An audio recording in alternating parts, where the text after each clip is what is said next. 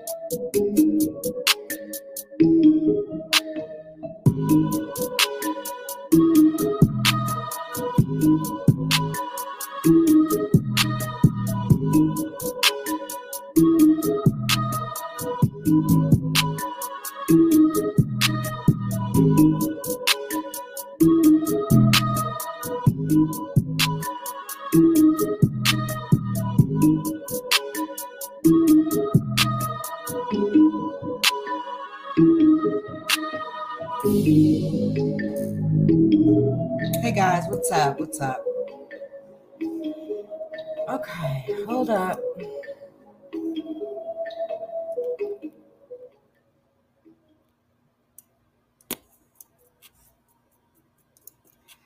All right, real quick, if I could get my mouse to work properly. I think I need a new mouse actually.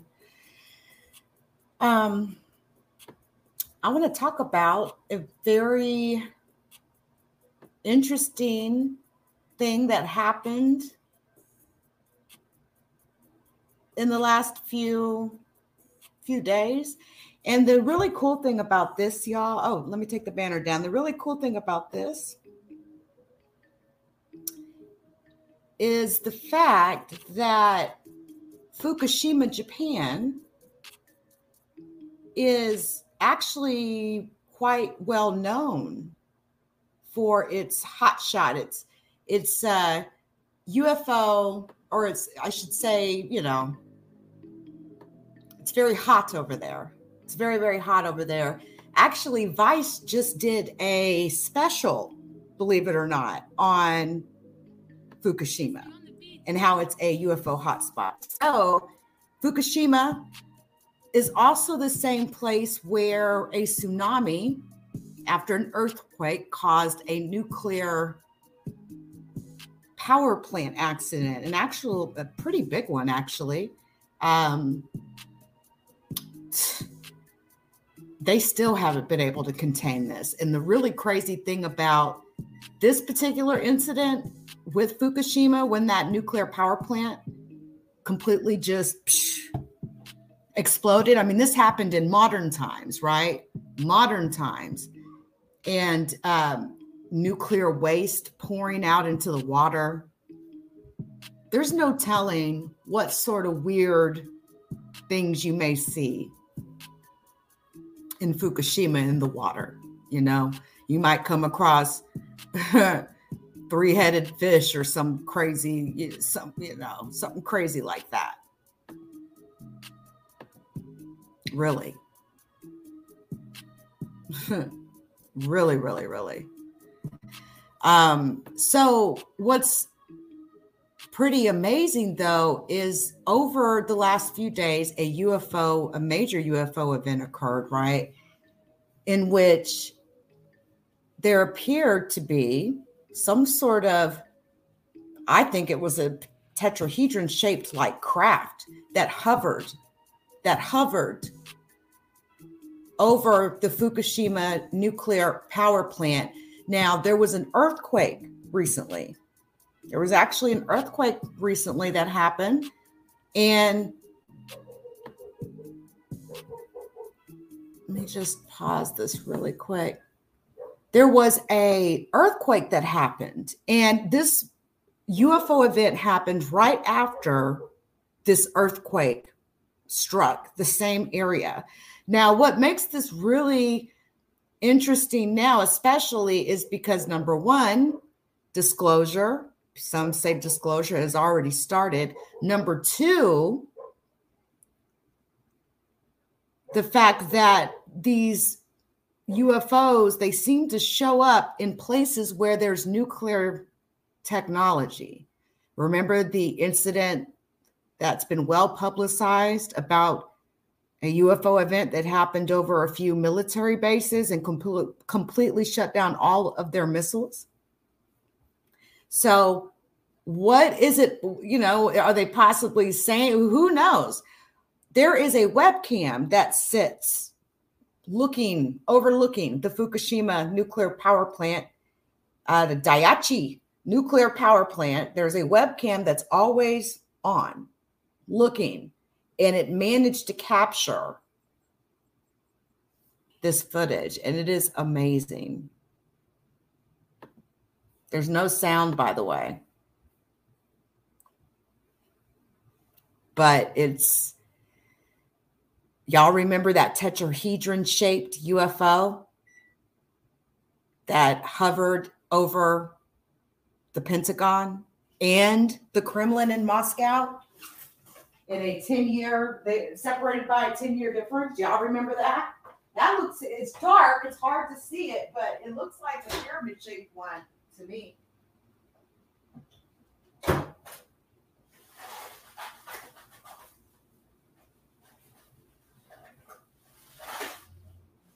Sorry. Y'all give me just a second. Let's check out this video footage now. This is interesting, you guys.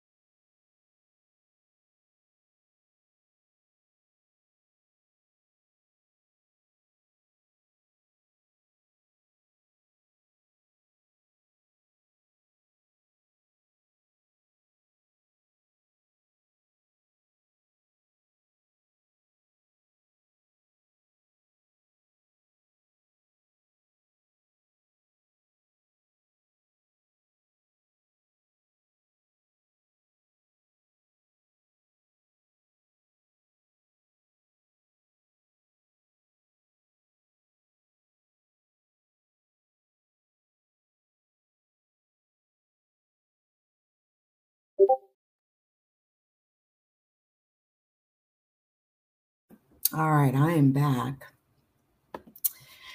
Hey, just my five. Hey, if you haven't heard, there is a lot of talk about this event that happened the other day over that nuclear power plant, the one that actually was destroyed over there in Japan, in Fukushima. This happened, there's videos popping up everywhere, but this comes from a webcam. Hold on, let me mute this Discord. There is a webcam. Hold on just a second. Let me try to mute this.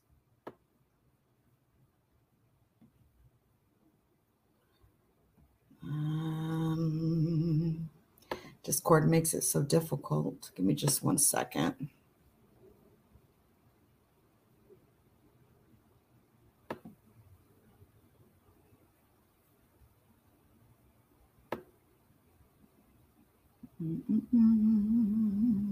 Voice and video.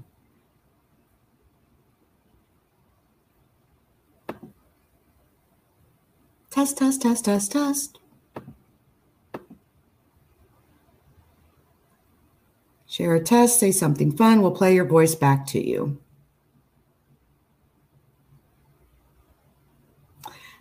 Okay.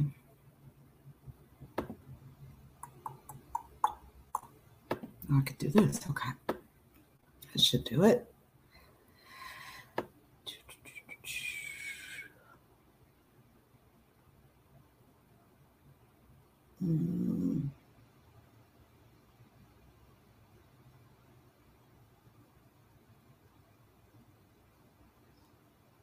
Give me just a second.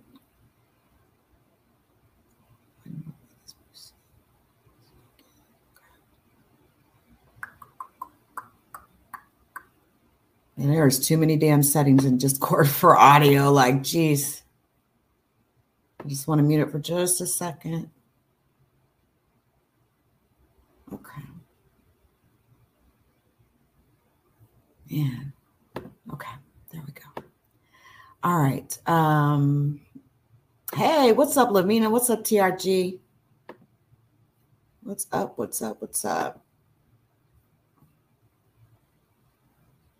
All right. All right, let me get back to it here. Hey, Third Eye, I see you. I see you. Okay. So anyway, Fukushima, right? Already a UFO hotspot. Many people suspect it is because of the nuclear situation there. You guys remember, right, how bad it was? I mean, it was just as bad as Chernobyl. In a lifetime, to have experienced 2 nuclear power plant disasters. And from all the research I know that I've done over the years of UFOs and aliens and all that sort of a thing, a topic that I enjoy quite a lot, nuclear power, missiles, nuclear energy, where huge quantities of like radioactive substances can be found. I mean, even in Chernobyl,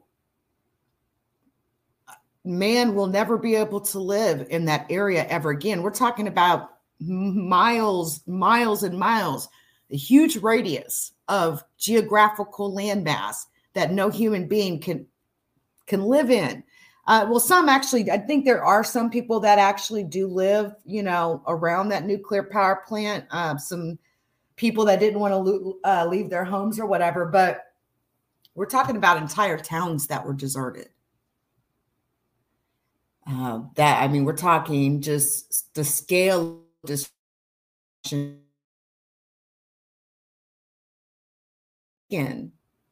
in places where this nuclear activity happens. So again, there was the very famous story about a UFO situation happening in which missile systems shut down with no intervention by human. There's also talk about a video, guys, that was recorded back in the 90s of a UFO that was hovering where a missile was taking off. I believe it was the United States missile test of some kind, but they put a missile warhead, they wanted to put it in the sky, just like they would a space shuttle. As soon as they launched it, on video, there is a UFO shooting a beam in 3 separate places within like a split second. It's in 3 different places shooting a beam that disabled that missile. It didn't even allow it off the ground. So, y'all, I don't know. But there's something real interesting we are going to discuss here tomorrow night. I rescheduled it for tomorrow night, where we're going to talk about the tall whites in more detail. And there is a lot of discussion to be had about this relationship between these tall whites, this alien civilization, and the United States military, and that they're currently operating out of Nellis Air Force Base, or they did at least in the late 60s for sure. And that Charles Hall, a United States meteorological weather specialist who was stationed there, came in contact with them all the time. It was standard. It was a part of his job. He had top secret orders, and to hear him tell all his stories is amazing. He actually wrote a book on it called Millennial Hospitality. He has a few books on the topic, but just to hear him go into detail, and it's amazing how it matches up with so many other stories we've heard over the years where we get little bits of information. So we all want to know, like, why are they here? Why would they hover over the nuclear power plant in this way for long periods of time where they know people are going to see them? I don't think they're trying to hide it anymore. Maybe that is the disclosure that everybody's talking about, right? Disclosure into UAPs and UFOs doesn't necessarily mean anything about aliens is going to be disclosed. It's possible that there may be some creatures that live on this earth that have never been in space. They're just a different type of creature. You've ever looked up cryptids? That's a topic I could dig into all day too. Cryptids, cryptozoology. Very weird, strange creatures going all the way back to, mythology even. But even crazy videos that we see even today, 2022, a very strange creatures. South America's huge on that type of stuff. Oh, there's some weird stuff going on, y'all. They're splicing DNA. They're look at the homunculus, that Russian man that was able to grow a creature by fertilizing a chicken egg with human DNA. We know they've been experimenting the military base that we talked about before, Nightmare Hall, 7 stories down, completely controlled, and 3 of those floors controlled by a species of alien, where they say that some scary experiments go down in that place. And there's absolutely no human intervention that takes place at all. There was even Dulce, New Mexico, the Dulce Wars. That guy, Philip Snyder, said he had his hand blown off, his fingers blown off. He actually went on tour and talked about this. Lost his fingers, having it shot off with some sort of a beam weapon. Well, how about Charles Hall goes to explaining some of his experiences outside of his book, on video, which I love it because I probably wouldn't have even known about the book. But he talks about his experiences with these tall whites. He worked for over 2 years at Nellis Air Force Base as a meteorological weather specialist. He came in contact with them all the time. He talked about some of the weapons that he knows that they had in their possession. Now, one of the things we've also heard about aliens looking like they're floating when they're walking. We walk on the ground, but there's been reports of instances where people have ran into beings and they say they're floating. Well, we may have got a little bit of an understanding on maybe why some of those reports are what they are, because come to find out, the way Charles Hall tells it, these beings, their bodies are quite fragile. I'm just, from the discussion that from what I heard, I take it like their bodies are so fragile that even walking long distances would probably put a hurt on them. Like, their bodies are really fragile. They also live to be an extraordinary amount of time. They never stop growing. He said they're 8-9 feet tall, men and women, and they have children. There's actually entire family units. He said he's came into contact with 10 or more of them at a single time. They have the ability, they have weapons that have the ability to even pause you. And you'll look up and 20 minutes or 30 minutes or an hour has went by and you don't know what you did. Well, come to find out, there is some sort of weaponry that they have that they can actually shoot at a specific part of the body. I know this sounds crazy, but I'm a pretty rational, sane person, okay?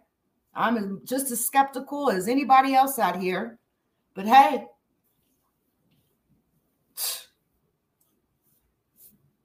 they say that, from the rumor and the talk and all the research I've done, reptilians, these grays, tall whites, Nordic Swedes, all sorts of there's several different alien species and alien types, according to many reports, according to myth, according to lore, according to many stories that have passed through the years. But when I heard Charles Hall talking about those tall whites, it's so interesting that I think I'm going to even play a little clip of it here in just a second. This is one of those streams where I don't care, okay? It'll probably get flagged down. I mean, a lot of my content about that gets attacked all the time. It's pretty crazy. I even get weird copyright takedown requests in fake names more than once. Appeal it, whatever. I never have a problem getting through it, but it's just the fact of, why would you want to take down a Skinny Bob video? Everybody in the world's using those clips. Why come at me? People that talk about this type of stuff, y'all, our videos get pushed down straight up because, people, it's hard to believe it. It's hard to even contemplate it, honestly. But remember, let me show y'all something. Remember the tetrahedron-shaped UFOs that were caught on camera over Moscow, the Kremlin, the most important building in Russia, over the Pentagon 10 years later. So let me show you this. And that's what it sort of looks like that to me. It's dark, okay? But it does look like a tetrahedron shape. And you're going to see what I mean when I show you this. You're going to see why I say that. This is video of the tetrahedron shaped pyramid that was over the Kremlin in Russia. Check it. This was recorded. This happened, this particular object hovered over the Kremlin for like 2 hours.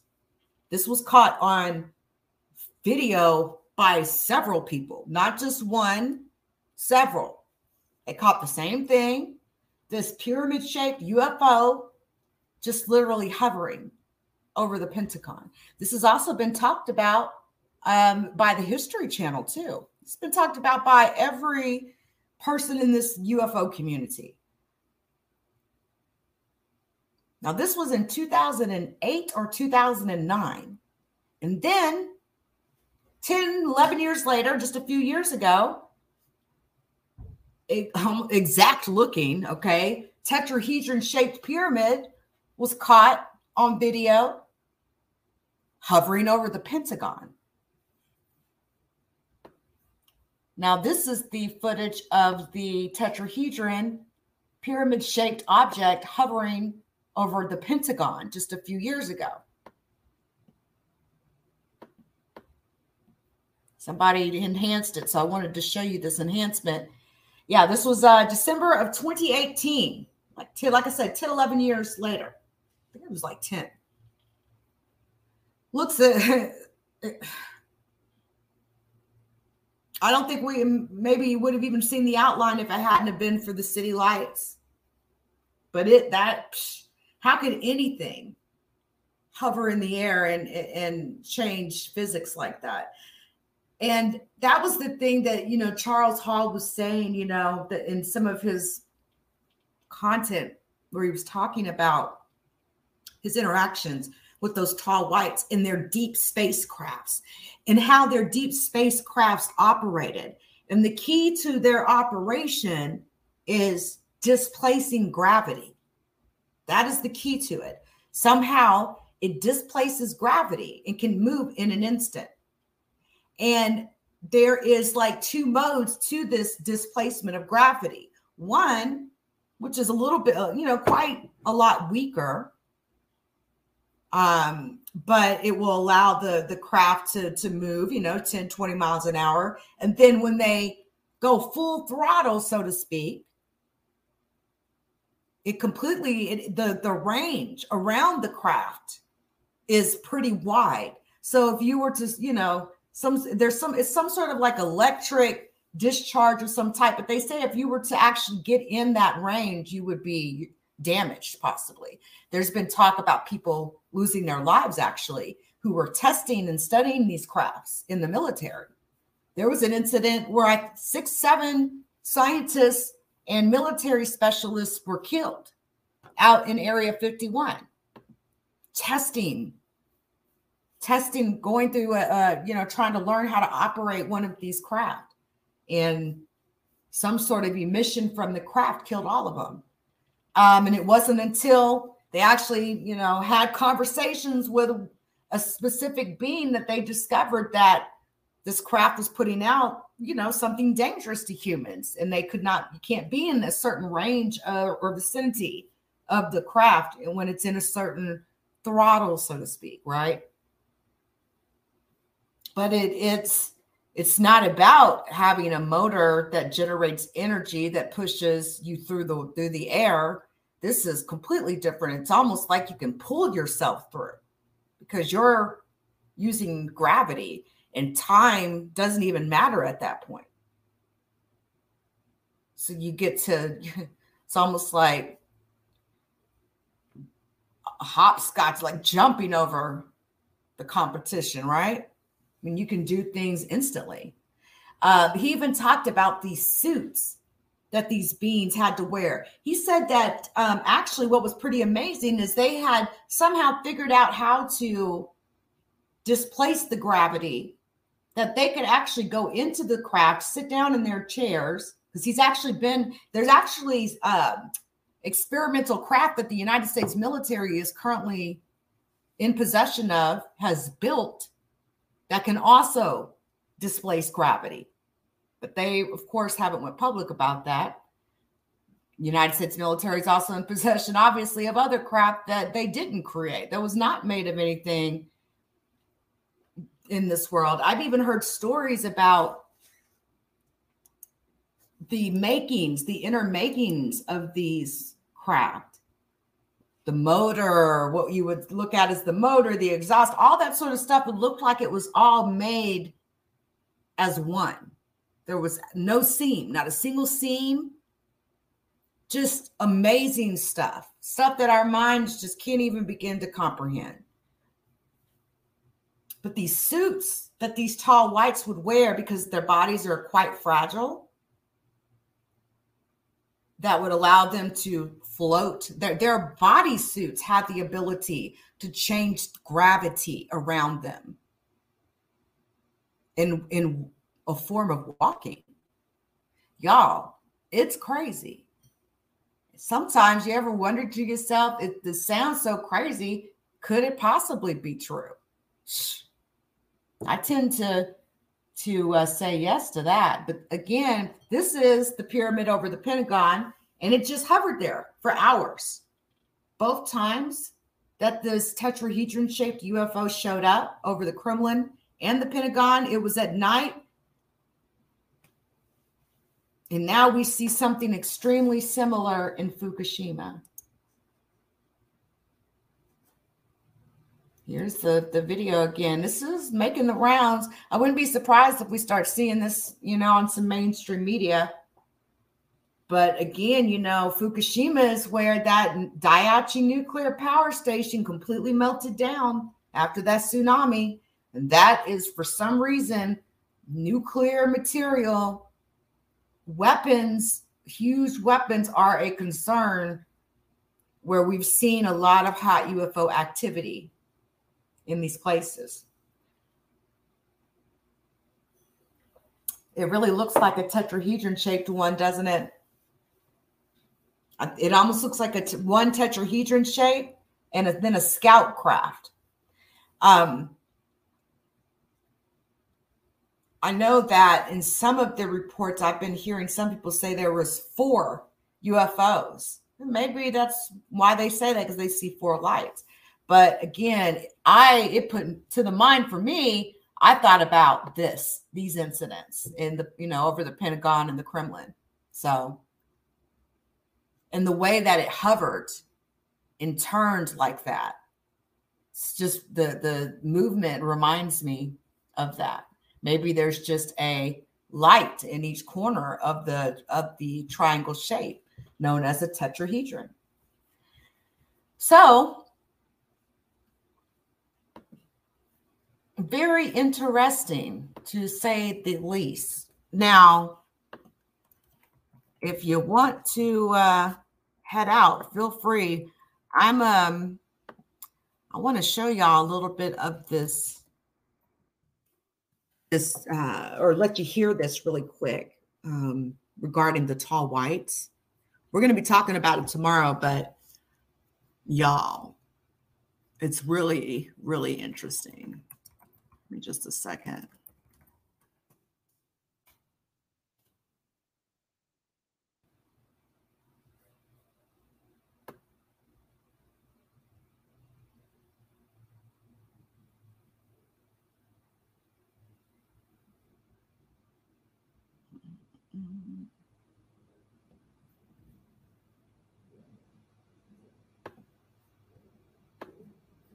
I came into the computer room and he shut the screen real fast. And I said, "What are you doing?" And he said, "Oh no, I'm just writing my memoirs for grandchildren for the past 18 years without telling me about it." There's so many ways that you can be caught unawares and be afraid, And it comes down to a showdown of how many different types of psychological defenses do you have. You probably don't realize how much humans depend on each other to validate their experience. Do you see what I see? And many humans base their version objects of reality. And I think they were using me as the test. Just check it. Just check it. And over the years, I also received a master's in business administration from Nova Southeastern University at Fort Lauderdale. During the 80s, when computers finally were good enough so that there were word processors, then I began writing my memoirs for my children and grandchildren. And those memoirs became the Millennial Hospitality series. Found that I wanted to convey to people, especially my children and my grandchildren, how it felt to be the weather observer and to have the aliens come down to where I was and to have to interact with them.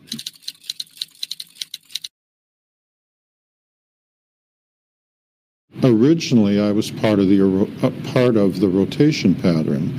So originally, I was sent up in May of '65 for 6 weeks. The person who replaced me was compromised, and then I was sent to replace him.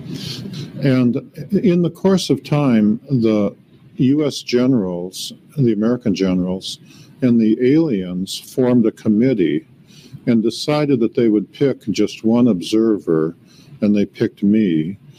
And as a committee years that I spent out on the ranges, the aliens, who are tall and white and have family groups with women and children, would frequently come down to where I was. As the weather observer, my duties were to go out to the ranges Monday through Friday, every day, to take the morning run.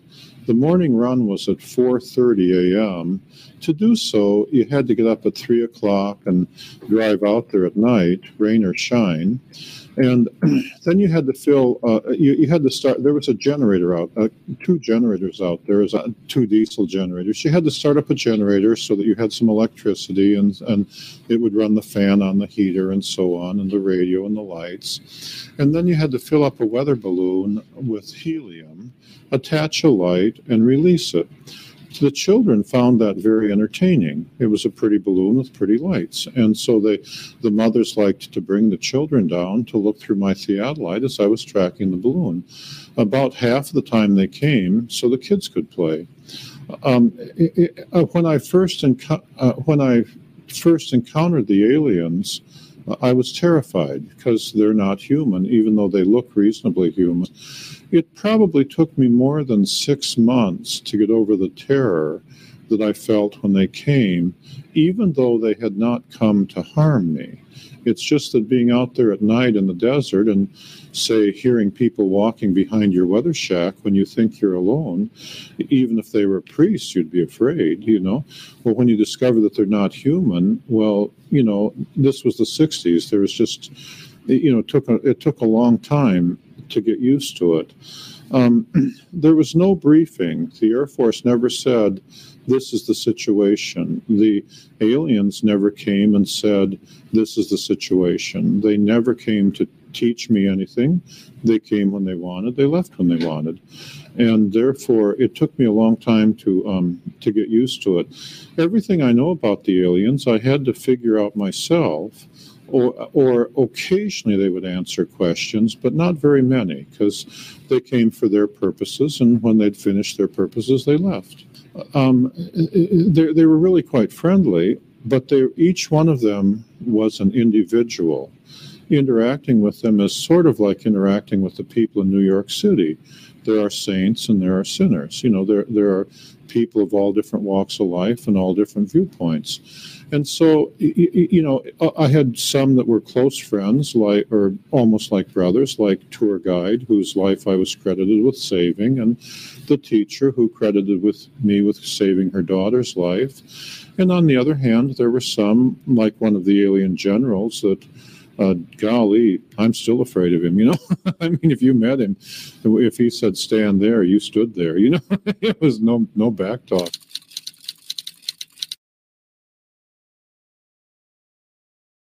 The alien doctor, who was the doctor that did the medical work on tour guide, their CIA names, he was just a nice guy. You know, he was the kind of guy that might come up and hug you if you let him. I never did. It freaked me out. But they just came in all different, you know, you had to deal with each one of them as individuals. It took a while to get used to that. And it became a process of getting to know each one to the extent that you dealt with them like people. The base that they have up in Area 54, they use that base the same way that the U.S. Air Force or the U.S. Navy uses their bases, the way the Navy would use a base in the Philippines or on an island in the Pacific. At the base, at the alien base, the tall white deep spacecraft arrive and leave on schedule.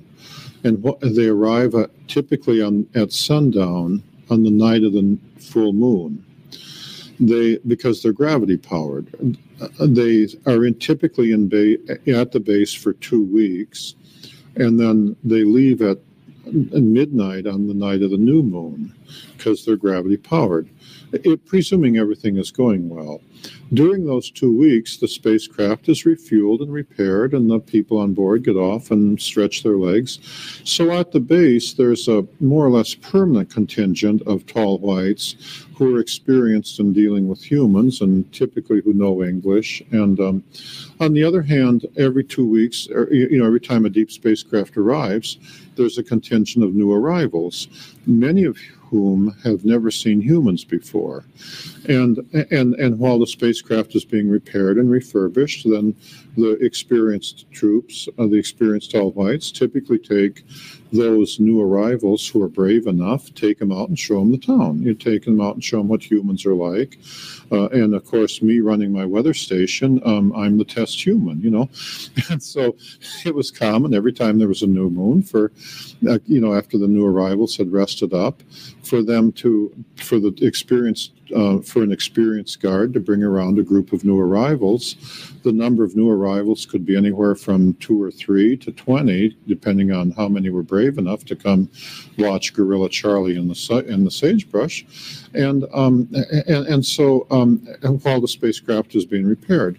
They also had a technology exchange program with the U.S. Air Force, in which those technologies which they were willing to share with the Air Force, they would work on joint projects with the U.S. Air Force.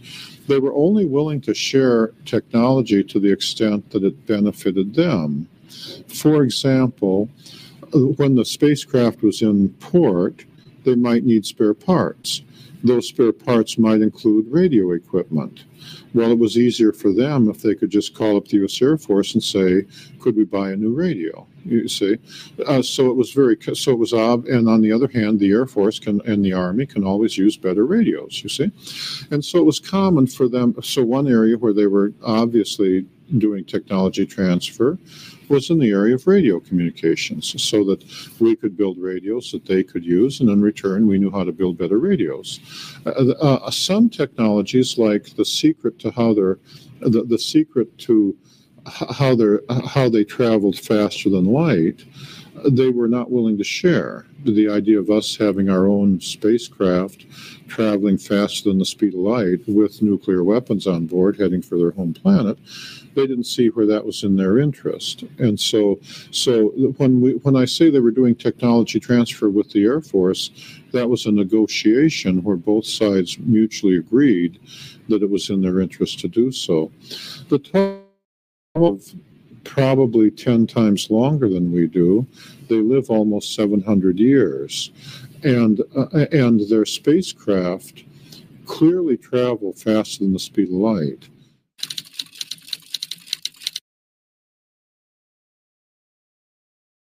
They're humanoid. Their skin is as white as a piece of paper. Throughout much of their adult life, they're the same height that I am, 5'11", 6 feet tall. They have large eyes. Their eyes are perhaps twice as large as ours. They're typically blue, and then blue eyes with white pupils. Although when they get older, especially the men, their eyes take on a pink shade. Their eyes stretch further around the sides of their head than human eyes do, and their ears and their noses are only about half the size of human ears and noses, and their ears lay back along the side of their head more than a human does. Their lips are not as prominent as humans, and they don't have teeth. They just have ridges because they're plant eaters. They don't eat meat. They have much less hair than we do. They don't have any hair on their arms, and the men don't have beards. On their head, they have only about half as much hair as humans, and their hair is so thin and transparent that they appear to be platinum blonde. Okay, sometimes when they keep their hair cut short, sometimes they don't appear to have hair because it's so thin. They're much frail. They're built. Their body structure is more frail than ours. The alien whose CIA name was Range 4 Harry, for example, one time I saw him walking in the soft dirt over on the southwest side of the Range 3 lounge, and after he had left, I went over and measured the depths of the footprints he left. And from those, I estimated that he only weighed between 90 and 110 pounds, even though he was the same height as I am.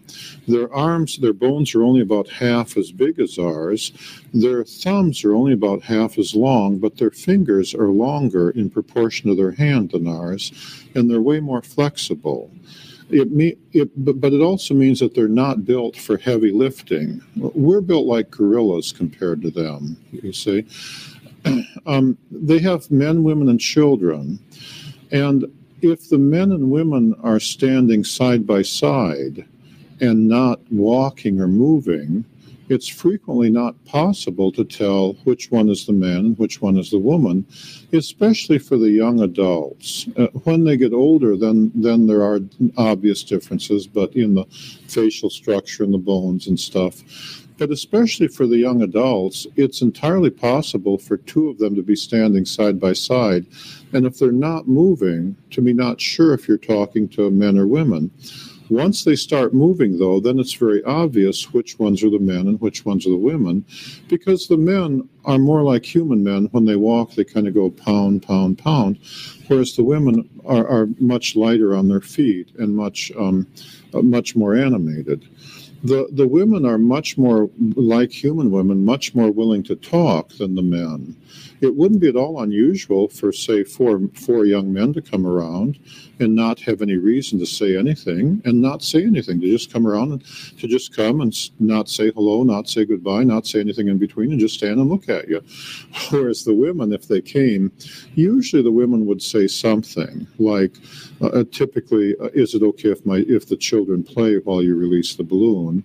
Or usually if you ask the women something, they would have some questions, or at least some conversation.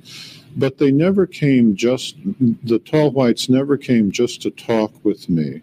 If they were talking with me, it was always as part of the reason they came. The women were very proud of the fact that they loved their children. The men were too, but the women were immensely proud of it.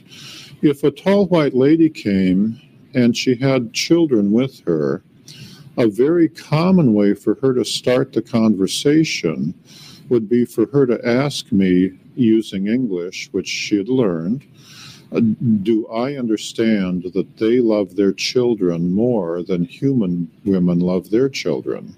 Or in other words, I want to make sure my children are safe, you see? And of course, when I said, yes, I understand that, then they would noticeably relax and feel happier. If a tall white lady came with children and she didn't say anything, a common way for me to start the conversation would be for me to say, I understand that you love your children more than human women love their children, and then she'd relax and feel better. In many ways, the tall white women were like female gorillas.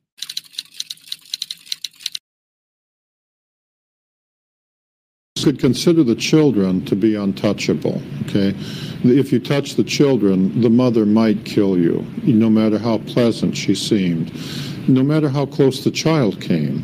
So, for example, and I speak from direct experience, if I was standing by my theodolite and the child wanted to look through the theodolite and the child was right there, then there's no way in the world that it would be suicide for me to reach over and touch the child. That will upset the mother. And for example, on one evening, this tall white lady came who I had seen a few times before, but she wasn't a regular, and she brought 3 children with her. And she was somewhat older than the typical young adult and therefore somewhat taller.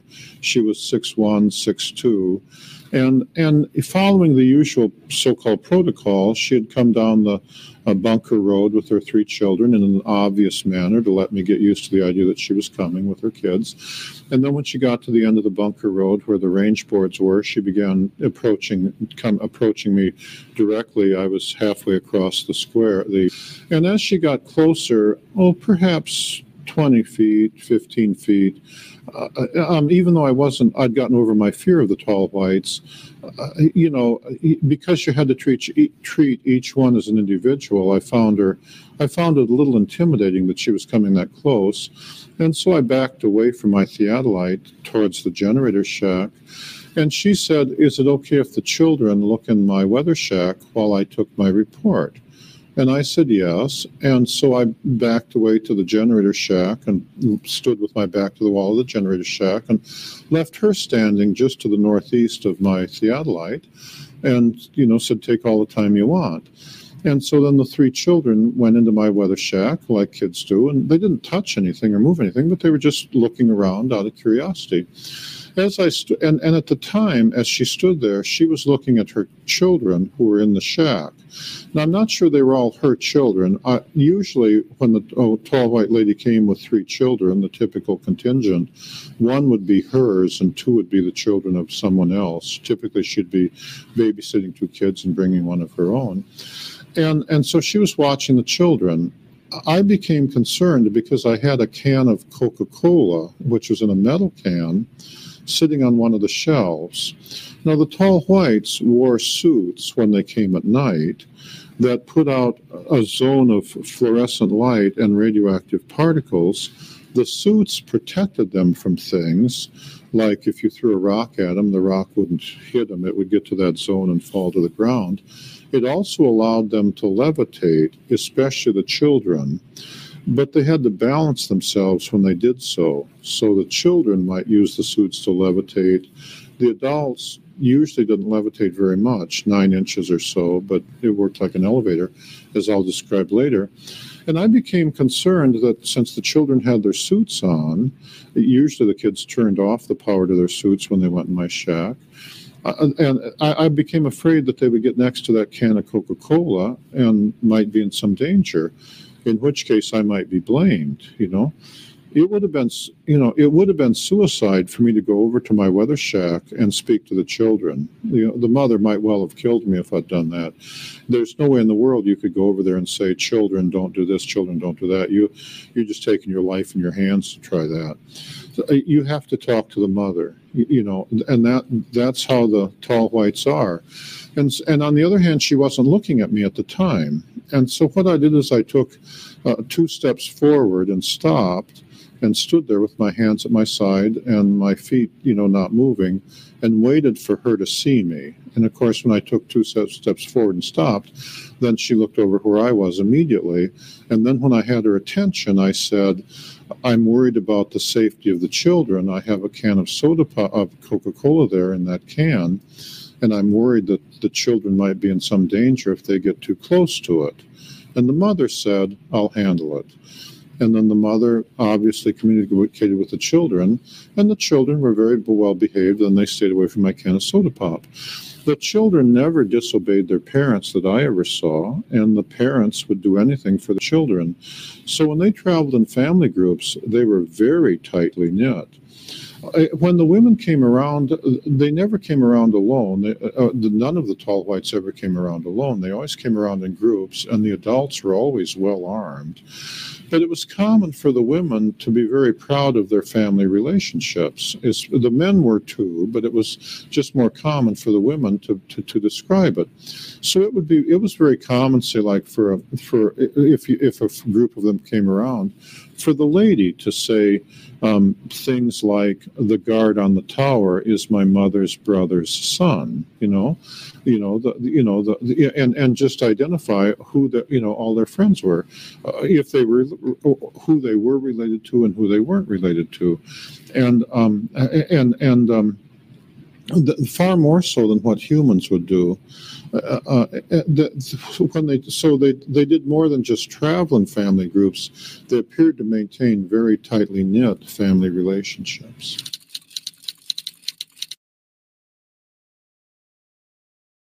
The tall whites live approximately 10 times longer than humans live.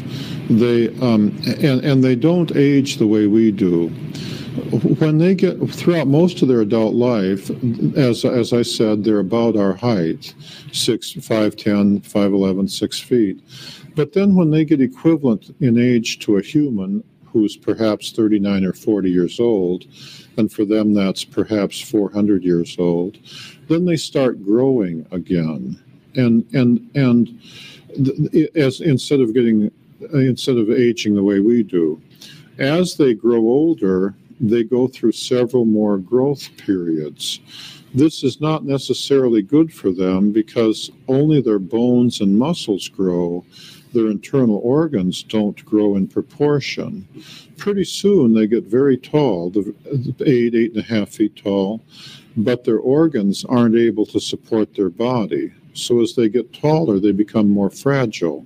Eventually, after 600 or 700 years, or in there somewhere, there comes a growth phase where they begin growing again, and their organs can't support it, in which case they die.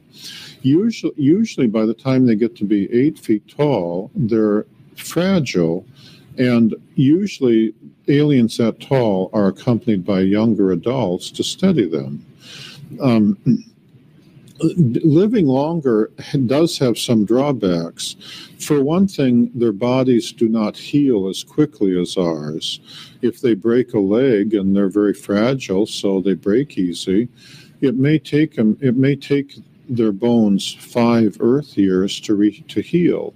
Whereas, as you know, a young person, when I was young, if I broke a leg, could heal up in, I don't know, a few weeks or so. I'm not a medical doctor, but would heal up much faster. Cuts and scratches, for example, when I was young one time, for example, and I was out on the ranges, one day I scratched myself in a very ordinary fashion in the morning. By the afternoon, it had already healed up nicely, and by the next day, I'd almost forgotten about it.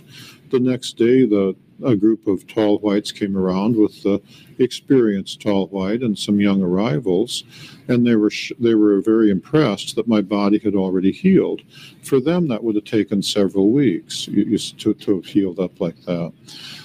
Also, although they're considered to be more intelligent than we are, because their nervous system runs 2 or 3 times faster than ours does, it does have some drawbacks. They tend to, when they're doing something, they tend to focus in on it more carefully than a human would. And they're therefore very easy to surprise when they're engaged in something. One time when a group of tall whites came around with the usual experienced guard and a group of new arrivals, it was the morning run. And I was young. I was doing what we all do. I was drinking soda pop. I was eating peanuts. I was talking. I was playing to the music. I was doing my balloon. I'd released a balloon, and I was tracking my balloon at the theodolite. And I was singing some songs and dancing around, too, to some Mick Jagger songs, all kind of at the same time while writing down my numbers. And one of the new arrivals asked the experienced guard, are all humans able to do that? Because I was multitasking. The tall whites wouldn't have done it that way. They would have just eaten and concentrated on eating, or they would have just taken the readings and concentrated on the readings, or sang their song and concentrated on singing their song. And so they appreciated, as I did, one of the first agreements that I negotiated with them. We agreed that they wouldn't come up behind me and scare me. They could do so very easily. And I wouldn't come up behind them and scare them. You see, if I saw one of them out in the desert and it didn't appear that he had seen me, that I wouldn't approach him. I would just stay where I was and make a sound or sing one of my songs, such as the song by Ricky Nelson, It's Up to You, because I've done everything, and until I was sure they had seen me. And then I wouldn't approach him. I would just stay where I was. And if they chose to come closer to me, they could approach me as close as they felt until they didn't feel comfortable. An experienced troop might come right up to you 10, 15 feet. A new arrival might stay back out there a quarter mile because it varied depending on which one you were talking to. On the other hand, if they chose to move away or to run away, I wouldn't pursue. Okay, I would stay where I was, and they could, and they could leave, and they could come whenever they wanted and leave whenever they wanted. The reverse was true. If they were approaching me, and they got too close so that I felt uncomfortable, as in the case of the tall white lady at the theodolite stand, I would back away and they would stay where they were until I had backed away to where I felt comfortable. So that before we began talking, we would first come to a distance where we both felt comfortable. You see, I've always felt that was, and then if I got too uncomfortable, if I felt like going away, they wouldn't pursue. And I felt that was very important in being able to deal with the tall whites, because it allowed both me and the tall white individual, whichever one I was dealing with, to come to a common distance where we were willing to talk to each other. For some, like the teacher or Range 4 Harry, that might be as little as 10 feet. For others, like that tall white general, well, I didn't want him closer than a quarter mile, yeah, and that was a real important. That was one important agreement that we agreed on. And if I were to see one today out in the desert or out in Indian Springs Valley or out in the town of Indian Springs or whatever, I would still be living by that agreement.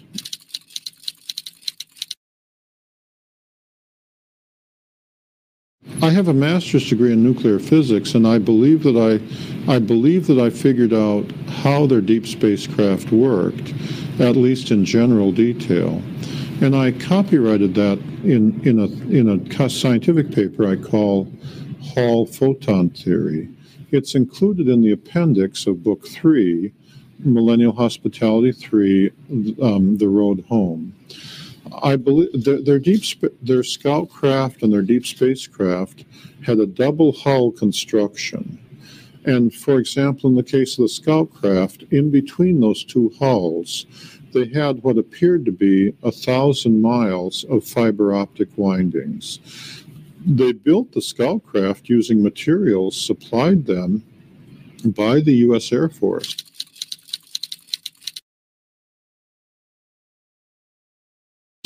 The scout craft were clearly built here on this Earth. When you went on board, many of the parts, like the seats, still had the mold markings of American manufacturers like Lockheed, Boeing, the overhead compartments by Airstream, and so on. And so therefore, it had to be perfectly possible to build a scout craft with its anti-gravity drive using ordinary American parts. The scout craft had the fiber optics windings came in several sets, and the way it worked is it worked in a manner philosophically the same as an electromagnet. It's just that they did not. In an electromagnet, you use electrons on copper going down copper wires and coils. Instead, instead of electrons, they used some other subatomic particle. I'm not sure which one. It's my understanding that there are 3 different ones, or maybe 5 different ones, perhaps mesons or bosons or those subatomic particles, and then that put out anti-gravity. The particle generators looked like batteries, where there was one that would create the particles and accelerate them into the fiber optics, and then the fiber optics amplified the anti-gravity field the same way that an electromagnet amplifies the electric field or the magnetic field. And I'll leave it at that. When you talk about interesting, wow. One of the byproducts of these subatomic particles running down a fiber optic cable, which makes sense, is that it's radioactive. It has to decay, and its decay is radioactive. Remember the new addition to the periodic table, what Bob Lazar was explaining about his time out at Area 51. I never doubted his story, even when it came out back in the 80s, when no one even knew what Area 51 is. It is because of Bob Lazar that we all know that Area 51 even exists. But even more importantly, in Area 51, there is even more secure places, locations. They call it Dreamland, but S4, where Bob Lazar worked, and he actually worked on the propulsion system. Remember what he talked about how this propulsion system worked? The moscovium that was added to the periodic table 20-something years after he talked about it. After he talked about it on the news. Help us understand what this technology means, how advanced it is.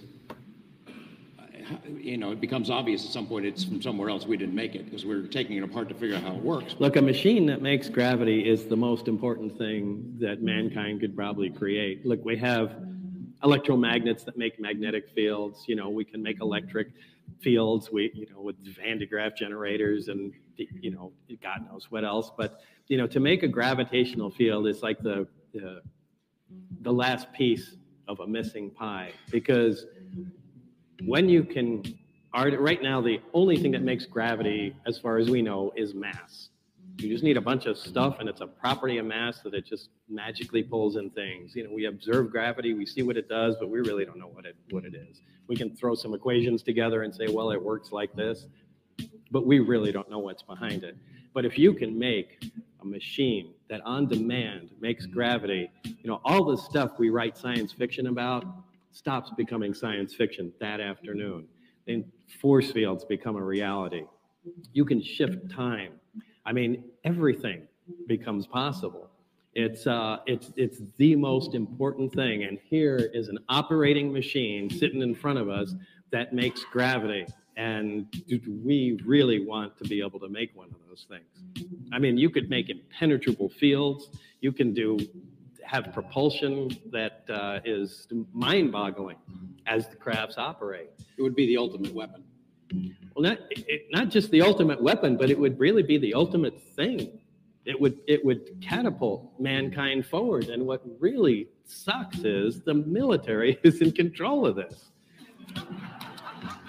I should,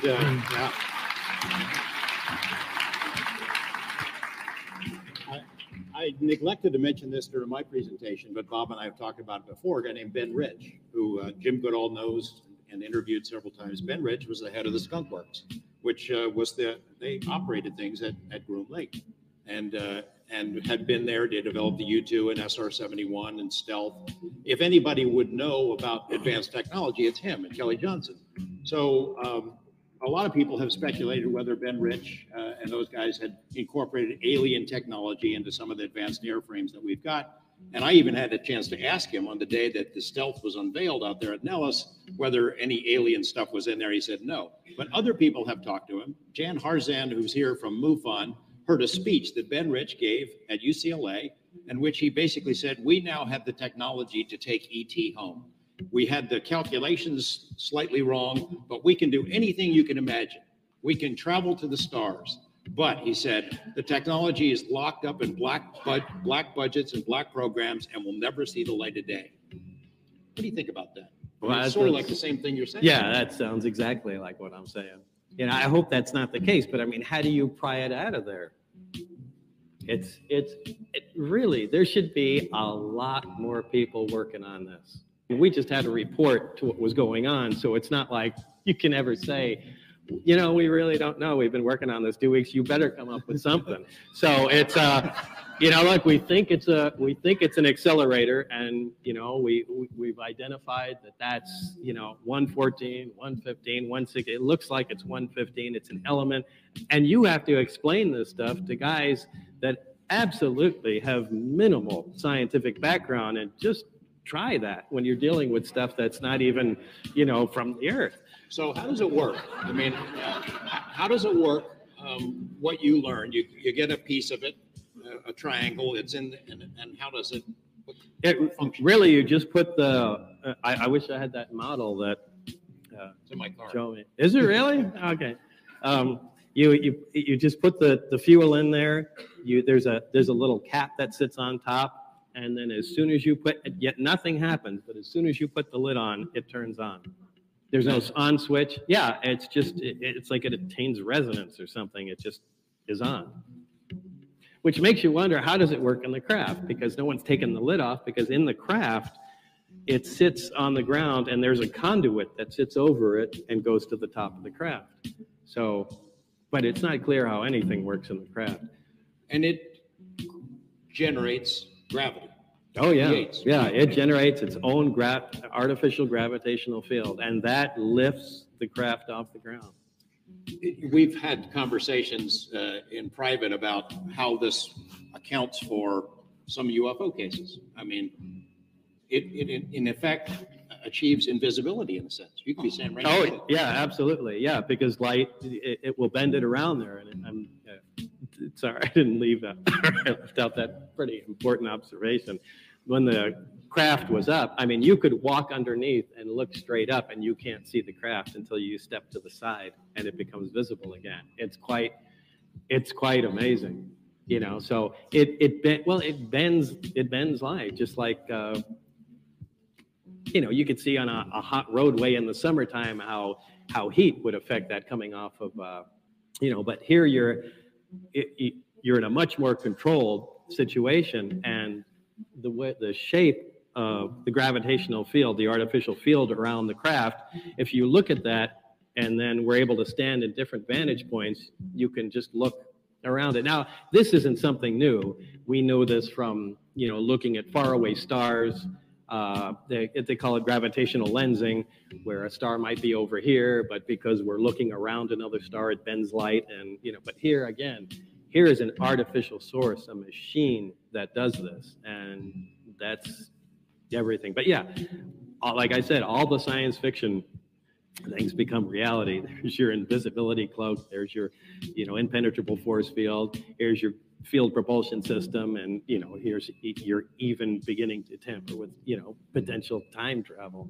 It occurs to you, hey, this could work not only in space, but underwater. Maybe that's why the Navy's interested in running the program. I mean, it's odd, isn't it, that it's the U.S. Navy running the program out there? That never occurred to me. No, I swear to this, I never even thought about that thing operating underwater. It would work just fine, though, wouldn't it? I guess. I don't know.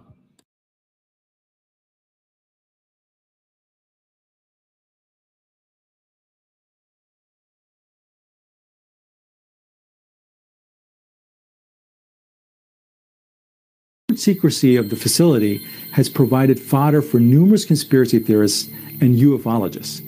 These are people who investigate UFO sightings. But a lot of people don't know that Area 51 was not that well known until Bob Lazar made some bold claims about aliens and alien craft being stored there back 30 years ago in 1989. He gained notoriety worldwide and was partly responsible for making Area 51 a household name today. I don't fancy myself a debunker, so I'm not going to try to debunk Mr. Lazar based on a comprehensive study of everything he's said. In this video, I'm going to look specifically at the science of the spacecraft and the propulsion systems as described by Mr. Lazar and tell you whether this technology is plausible based on proven scientific concepts that we humans know to be true.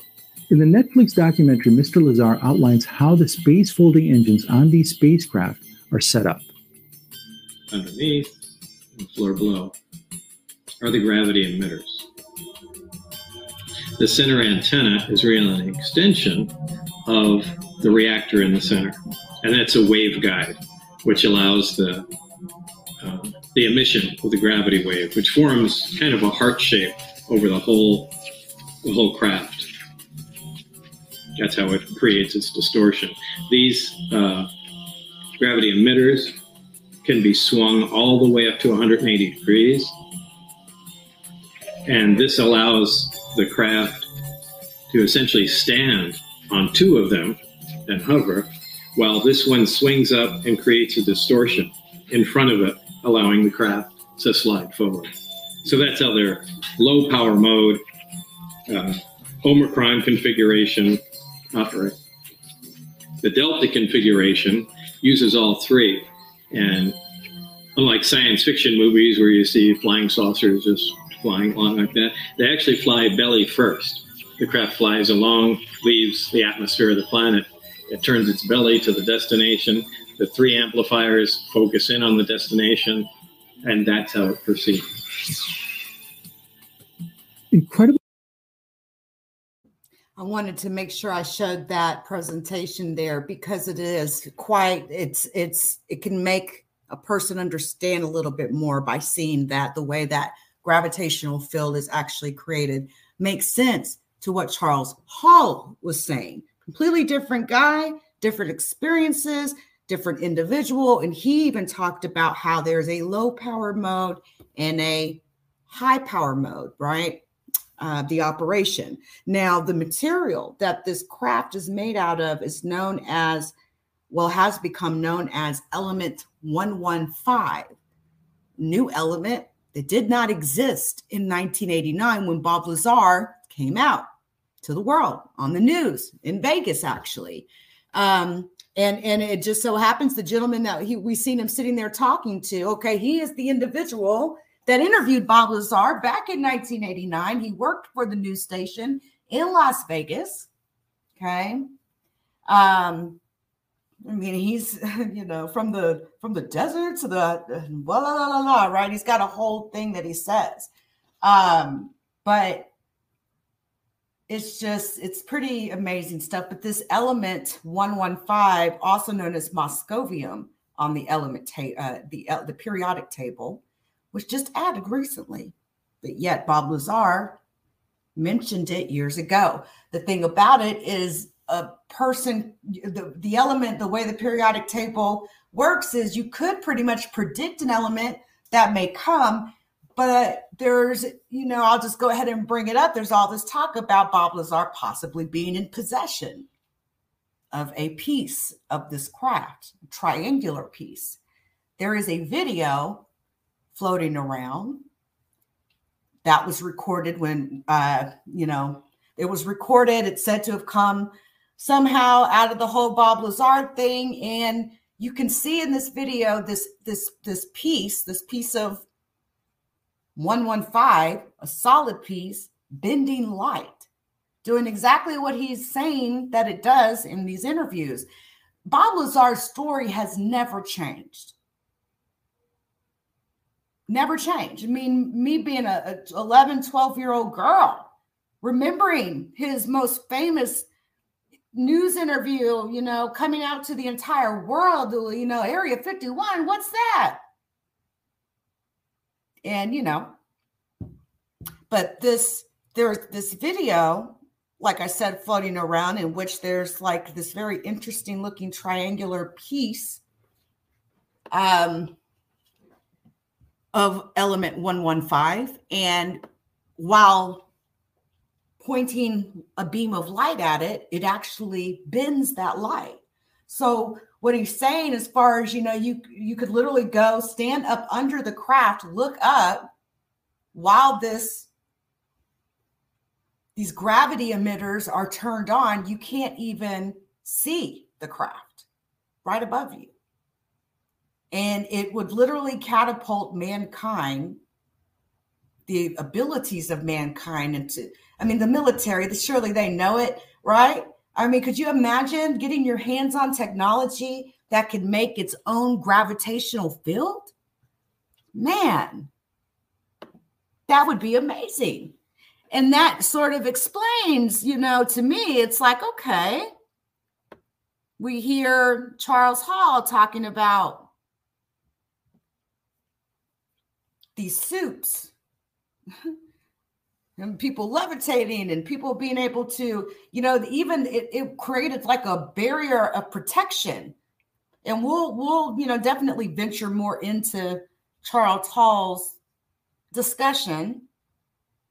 But only 8-9 years ago did researchers come out and say, yeah, we were able to make atoms collide.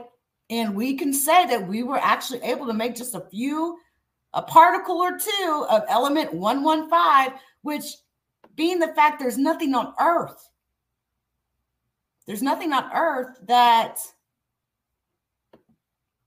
like, there's absolutely nothing on Earth that